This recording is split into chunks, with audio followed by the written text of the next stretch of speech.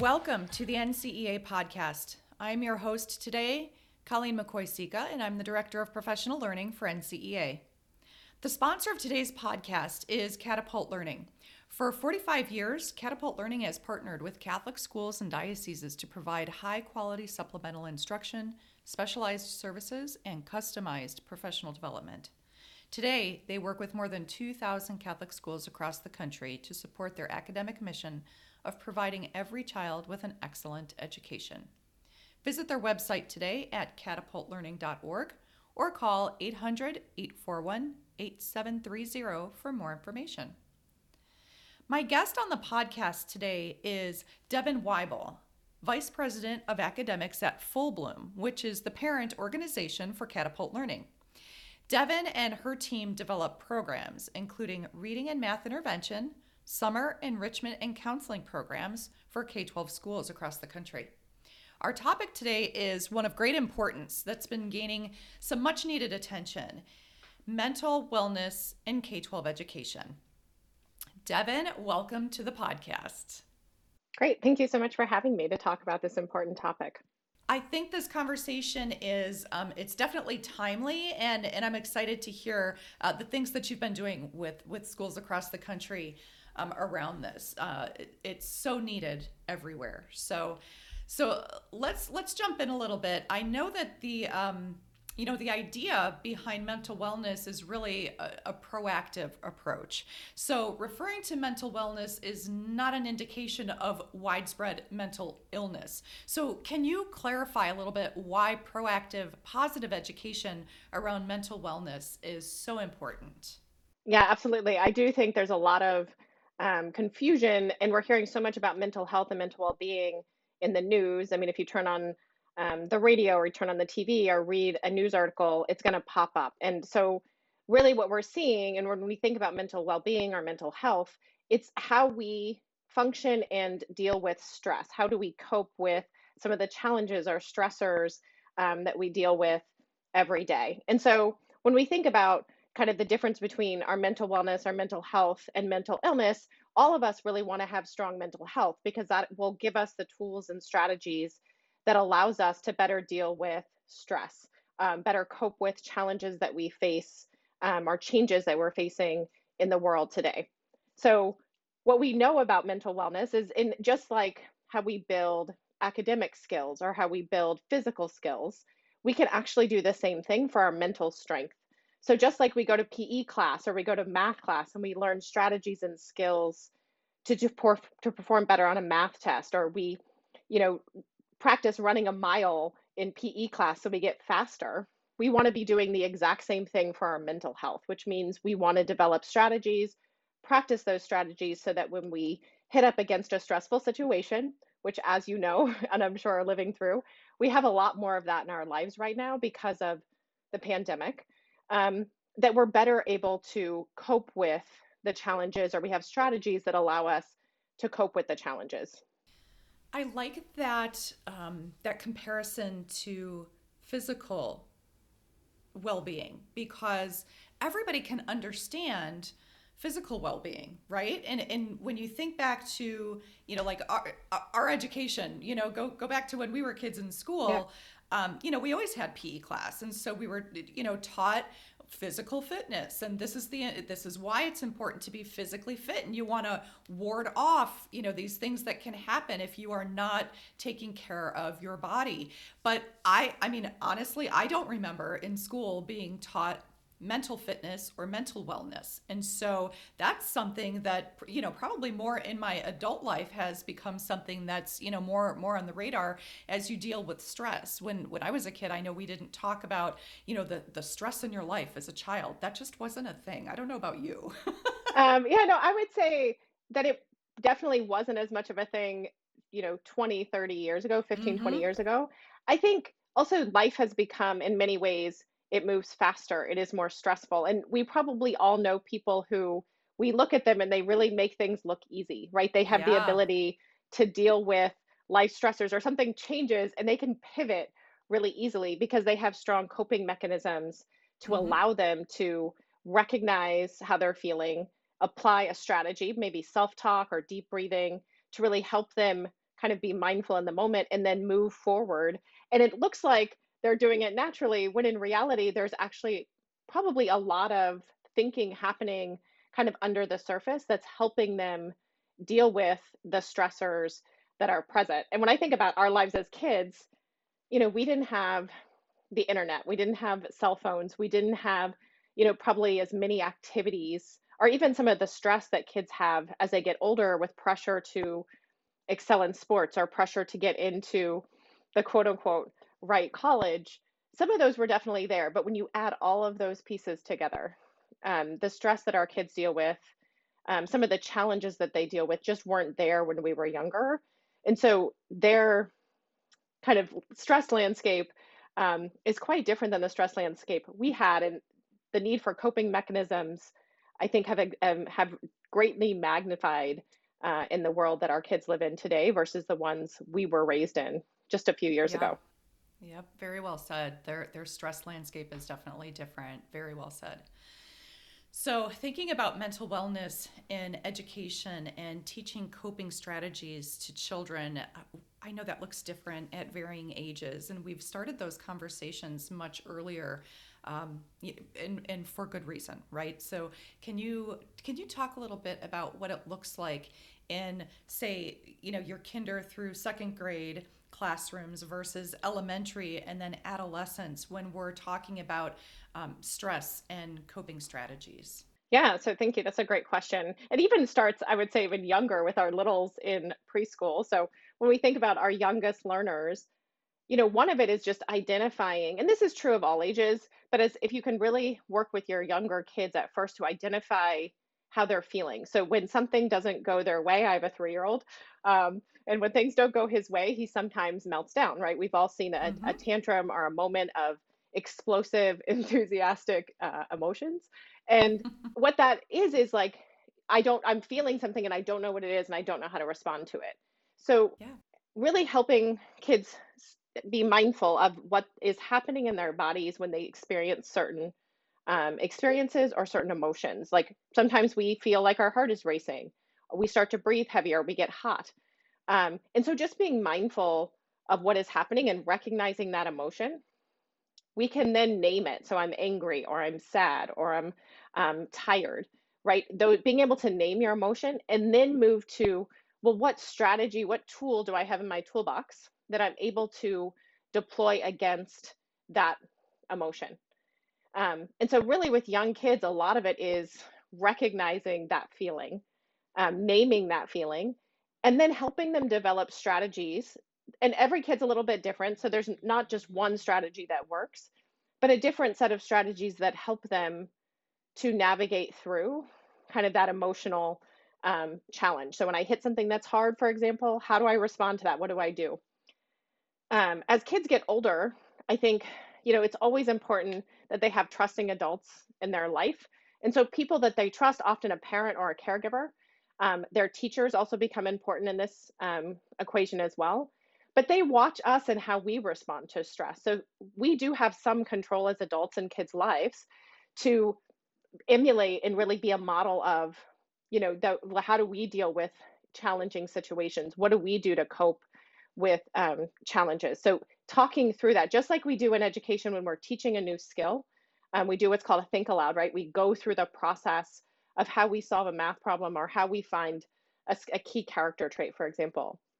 That you want to do that when you're working with kids through how we cope with our emotions. So we would talk about how we do something, how we feel, how we deal through that. So, one of our coping strategies might be taking deep breaths, and really explaining what that does to our physiology. It changes our body chemistry and allows our bodies to calm down so that we're able to respond more appropriately to our emotional response. And I would say, I think, very different than when we were younger, right?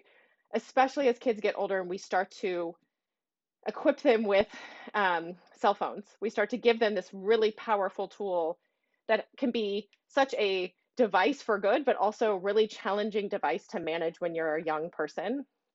Is that we make sure that we're talking to our kids really explicitly about that kind of tool, the dangers that exist in that tool, and that we're monitoring their use really closely. Um, But and that's a key difference between like younger kids where we have a lot of control over their screen time. They often don't have devices in their hand, but as they get older, we start to give them these tools for often very valid reasons. They need to call us to get home from practice, or we want to make sure we can check in with them. Um, but I think that being really careful and thoughtful about how we monitor that use and how we emotionally prepare kids to have that kind of device is really a key piece. Yeah.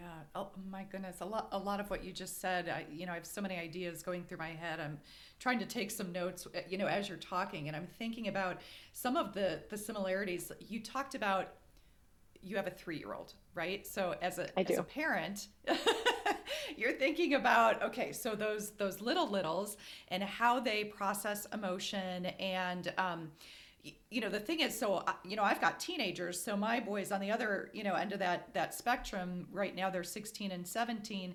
And one of my kids is still a verbal processor. So as you Hmm. were talking about, if we can equip kids to kind of talk themselves through the process of what they're feeling, let's name those emotions, and help them move from that feeling brain back into their thinking brain, whether it's through the process of talking about it or taking some deep breaths, or whatever the case may be. A 3-year-old, we teach them how to do that. We still have to remind older kids to Yes. do that too. So, as the way that I ask the question, what are the differences in K through 2, but there's still a lot of similarities, and we just, So because many. coping Yeah. mechanisms are coping mechanisms, and we Well, can I use think, them as yeah. adults, Yes. right? Well, and with older kids too, you have to be, and we do this as adults too, self-talk, and we often Mm-hmm. are our own worst enemies. Right? We respond to a situation and we immediately internally talk to ourselves, and we can sometimes be our own worst critics and say the worst things to ourselves. And our kids Yeah. do often the same thing. So you might hear them after they, maybe they don't perform as well on the sports field, or they struggle on a math assessment, and it's like, oh, I'm just so stupid, or I'm just, oh, I have such bad luck, I'm always so bad at these things, and really equipping them to change that language, change that self-talk, because it gives them control over the situation. um, and really, we have to be our own advocate, right? We have to teach our kids, and this is a great way where teachers can be a great example, where parents and other caregivers can be really strong examples of positive self-talk, that can change that mental narrative and really help students to see things as like a one-time incident instead of something that is prolonged. It can also really Yeah. change them from a fixed mindset to a growth mindset, which is a really good mechanism for strong mental well-being. That's fantastic. So one of the notes that I wrote down, was modeling, the importance of modeling, and you just came right back to it. So the way that adults can model, how they're handling a difficult situation in front of a classroom, for example, right? Hmm. The words that they use as they are diffusing a conflict, and then of course, we're going to talk about social media in just a minute, but modeling the use of technology, and what is appropriate and what is not appropriate. So let's dig into that a little bit. You mentioned healthy relationships and social media use as part of adolescent programming for what you do. So at what age do you think is it appropriate and realistic to begin talking with kids about social media? Yep, that's a good question. So I actually think when kids are old enough to start seeing us on our social media, seeing us on our phones, this is a huge shift from when we were younger. When, I mean, for me anyway, there were no cell phones. Um, No. Mm-mm. and there was really, computers were just being introduced into the house, and you had one, and it was like in one place where your parents could see you on it at all times. Um, so I think, starting to talk the conversation around strong digital citizenship, what, phones are used, social media is used for, phones are used for, and what they're, not used for, being a really good. So when we think about modeling, even before your kids have phones, you think about yourself as a model. Um, are you always on your phone instead of like at supper time, for example, when you sit down and have supper, or when you're having a meal, which sometimes I know if you're busy, it's on the go. Are you able to put the phone away and have a conversation, make eye contact with your kids, and really be a model of, There's times that we're on our phone and that we have work to do or we have things to do. And there's times where we turn it off and we're unplugged. Um, Same thing, when you think about bedtime or other times of opportunities where we can really build that trusting, healthy relationship with our kids. And can we eliminate screens so that we're able to focus on the relationship versus feeling that distraction? Because when kids see that, they think that's just normal. So they may replicate that behavior later on, which, as a parent, your kids are teenagers. My oldest is 9. He doesn't have a phone yet. But I hear from a lot of my friends with teenagers, it's like, oh, I just want them to put the phone down. But we maybe haven't been the best model of that behavior. I think as soon as you start thinking about giving your kids a phone, and that age is going to vary based on your own, family structure and rules and things like that, you should start thinking about how do we prepare our son, daughter to, have that device. These are really powerful devices. And as we all know, they can be a gateway, unfortunately, to some really dangerous things. And so, talking to your kids about the dangers, setting up the phone with an expert. There are people who do this where you can really set up those controls on phones and letting your kids know that you're going to monitor their use and you're going to monitor, places that they visit, what they're looking at, how long they're on it, and then setting up those really good rules. I think there's contracts out there that some different organizations have set up that you can sign with your kids to set up that really healthy kind of guidelines around usage, around when the phones are away, when the phones are allowed. Um, and I think being really honest, like I talk to my kids now about Hmm. why we don't spend as much time online or why we're careful, because of what it can do to our brain, right? And like really Yes. being Yes. thoughtful with them about, hey, this is why we avoid this type of activity. Do you have, as part of your programming with schools, do you have parental support mechanisms to teach them things?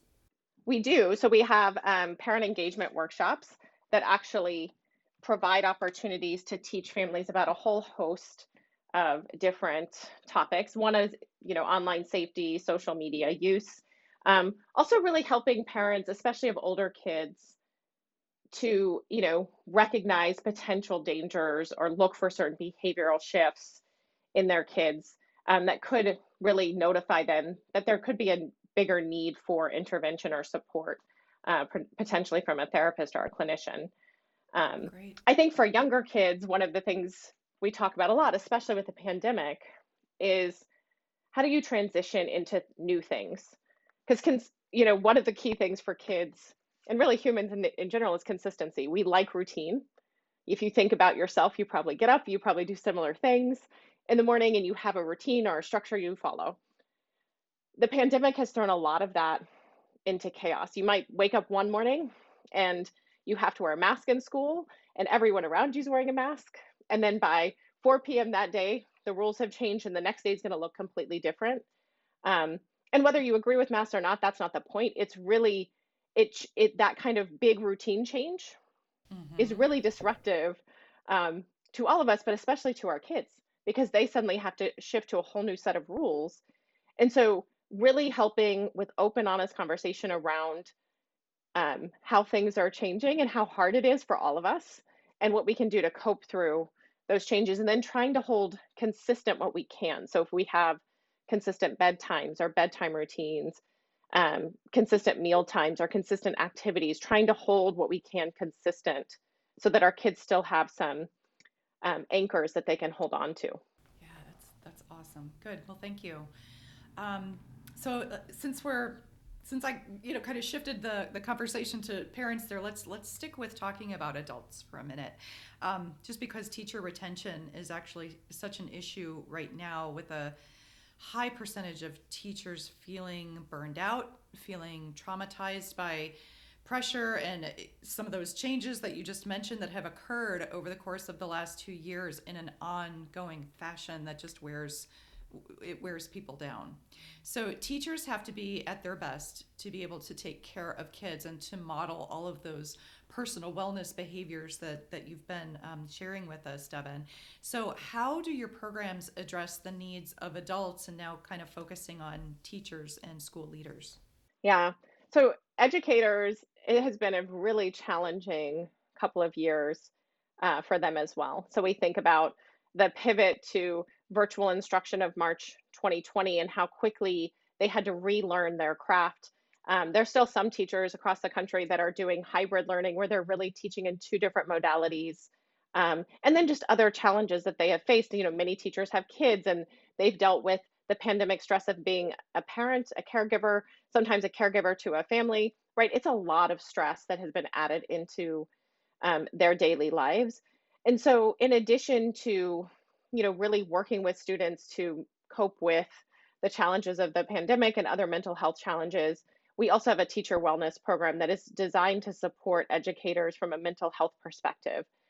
Some of those things could be rooted in challenges in the classroom, but it's wider than that and really provides opportunities for educators to talk to trained professionals around other concerns or challenges that they're facing.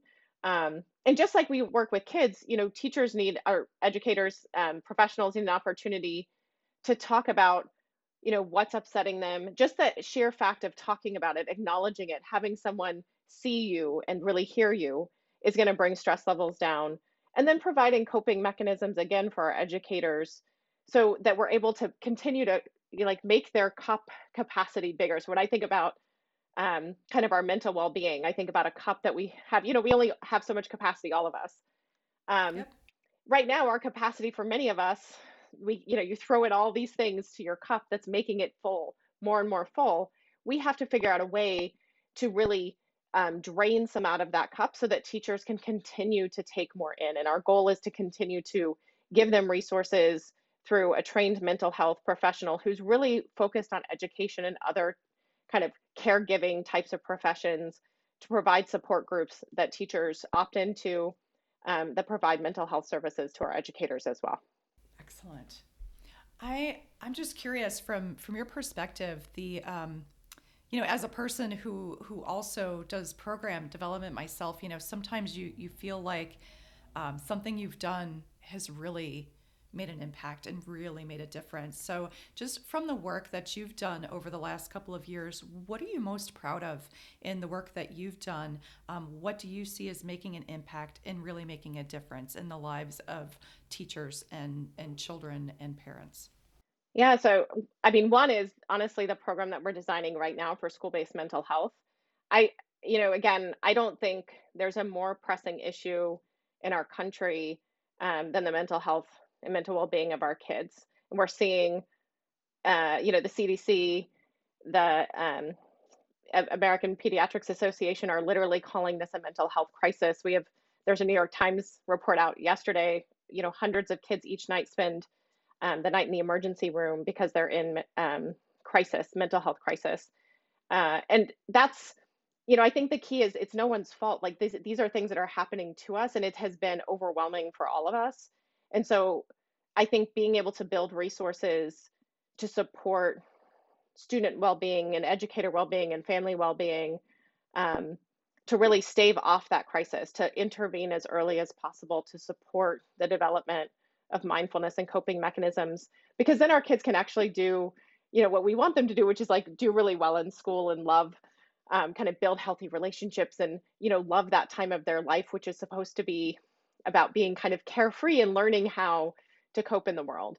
So this has been just really important to me. And then just working with educators to really think about how they shift into, providing strong academic support for kids when we had to do so much virtually, just being a resource for educators because, teachers care so much about the work that they do and the kids that they serve.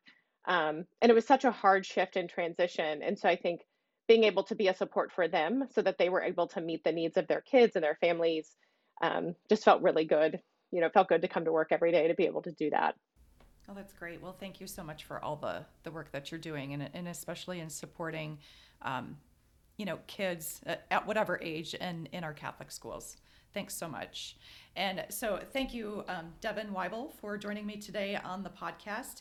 And also thank you to Catapult for their continued support of Catholic schools and for continued partnership with NCEA. And thanks to our listeners for joining us for another NCEA podcast. Have a great day.